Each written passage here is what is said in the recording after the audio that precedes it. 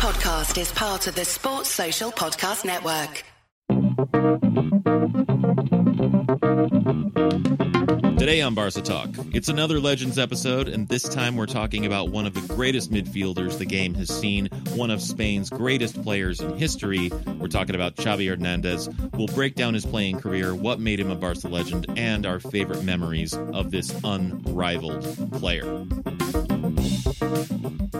Hi, this is Barca Talk. I'm Brian Henderson in Buffalo, New York. With football in Europe and most other places in the world suspended, we have been following the news coming out of FC Barcelona and also presenting episodes on great matches of the past and legendary players. These Legends episodes have been reserved for our supporters, and as you can imagine, I'm sure we've lost some of those supporters, probably for very good reasons. There's no active football to speak of, for one thing, but a lot of people are out of work right now, so we're extremely grateful to have held on to the members that we have, and so we've been showing our gratitude to them by posting some episodes just for that community. Today, we've put out a Legends episode on my all-time favorite Barca player, the man who just about single-handedly made me a Barcelona fan, Xavi Hernandez. This is a short sample of that episode that clocks in at just over an hour.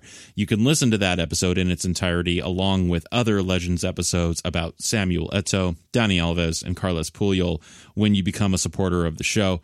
We know, of course, that it may not be the most prudent choice for some of you right now to do that, so we'll always have some free content coming out here on the public feed, but we also want to look out for our supporters. So if you can, become a monthly repeating member on Patreon or make a one-time donation to support the show.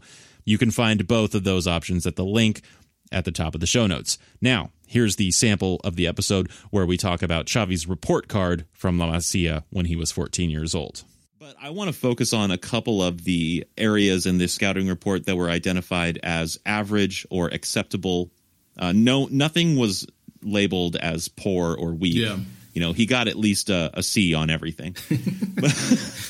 But here's a couple of interesting things. And we can talk about whether he, or to what degree he addressed these in his professional first team career. First up, shooting. And I highlighted this because the note on the report is that his shooting is acceptable, with an extra annotation that says he should improve this for when he gets forward in attack like Guardiola. And the reason I highlight that is because there is this other aspect to Xavi's playing history, the legend of Xavi, that he was so often sort of thought of as the successor to Guardiola. He was constantly being compared to Guardiola. And in this moment, there's actual proof that, like, at 14, he's already being compared to Guardiola in this way. Yeah, it's a good point. And again, when I'm looking at this and thinking about this, two things just come to mind is, you know, how do you scout a 14-year-old? You know, like they just had the NFL draft, right? Like a week ago. And those are people that are 18, 20 years old that are a little bit more defined. They have video on them. They're playing against competition. And what's the success rate? 30%? Yeah. That? And let alone a kid playing football, because you don't even know what's going to project. Because I remember looking at the sheet, and I just remember seeing all regular, which they say a lot here in Spanish. It just means average, good, like you said, C, you know. But again, with the shooting aspect, I think it's something that he definitely developed later on. And like it says here, acceptable. Again, if you're in that midfield position, you're not looking to shoot that much. So again, I think maybe he took a couple of shots and was like, okay, yeah, he can shoot the ball. That's acceptable. Right. Well, also, if you look at the image, you can tell it's all very handwritten, but it is a form, right? It's this thing has been photocopied a lot. Yeah. And I get the sense that regardless of your position, maybe it's different for goalkeepers, but we assume that at La Masia, everyone is essentially graded on all of these exact categories. Yeah. And I didn't count them up, but it's something like 20 very specific attributes, you know, kind of like, you know, not unlike the FIFA video game. Right? Sure. Like they don't give them numbers, but I mean, maybe now they do. Yeah. Because everything is so data driven these days. Yeah. But at the time, it is handwritten, but it is a form. So some coach was like, okay, I got to fill this out. Yeah. And I don't know if this is based on one game or if this is, excuse me, or if this is mid-season or at the end of a year. And it's like, okay, here's your final like report card for the year. And like, who knows? I don't even know if he saw it or his parents saw it or if it was just internal. A lot of questions, and I want answers. It's like I'm hatching a conspiracy theory on the fly. No, but just the fact that, like, yeah, they as an institution, the academy clearly has developed these categories to grade every youth player on, and it's not necessarily about projecting in the future. It's really just saying, like, here's where they are now. And I would imagine that based on the results of that, they might decide to not let you continue. Yeah, for sure. To let you continue. Yeah, I mean, in this photocopy, we just have a copy of the scouting report. We don't know if it's one game or at the end of the season or whatnot, but like you said, when I look at the other things that they attributed him, you know, balance, flexibility, speed is average, right? Starting speed, rapid strength. I look at these things and it just gives me nightmares, Brian, because this is what I had to go through when I was trying out for soccer in the States, is that it's all about speed, balance, and strength, right? Yeah. And just looking at the scouting report, it's like you see him playing out there. I mean, I've seen videos of him as a young kid. You can just see the vision, his positioning, the way he's passing.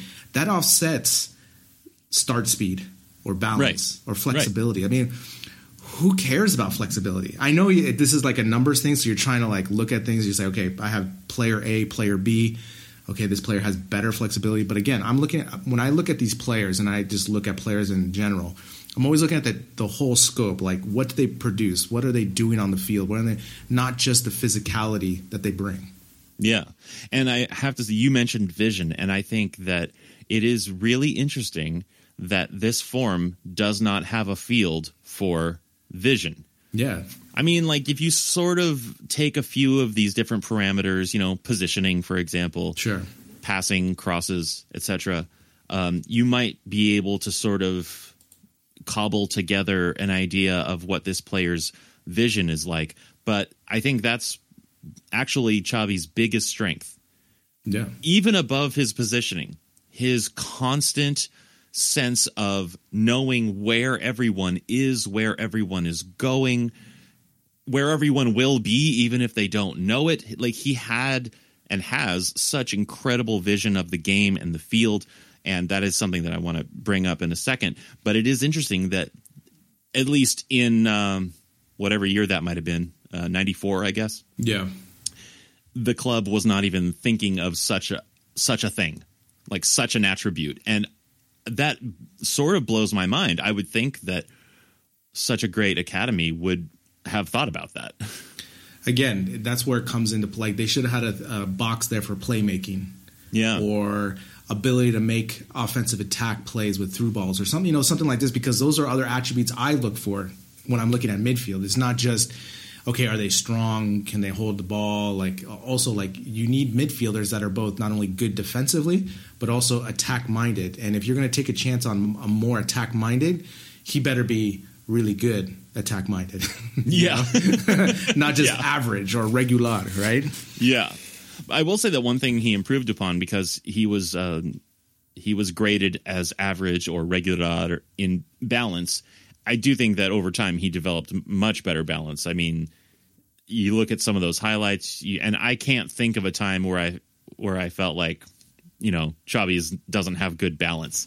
Particularly those balls that he's just sort of grabbing out of the air with his leg and then creating a counterattack out of it. Yeah. Turning. More importantly, just deadening the ball, you know? Yeah. Because most players, that ball's going to ricochet. Yeah. So incredible balance by the time he reached at least some aspect of his first team career, I think. So I'm glad that he improved on that. So let's talk about his team achievements. Thanks for listening. We'll have another full episode out on Monday. Support the show if you can to listen to this episode in full and other members-only content. That link at the top of the show notes will show you two options for doing that. Visca Barca. Sports Social Podcast Network.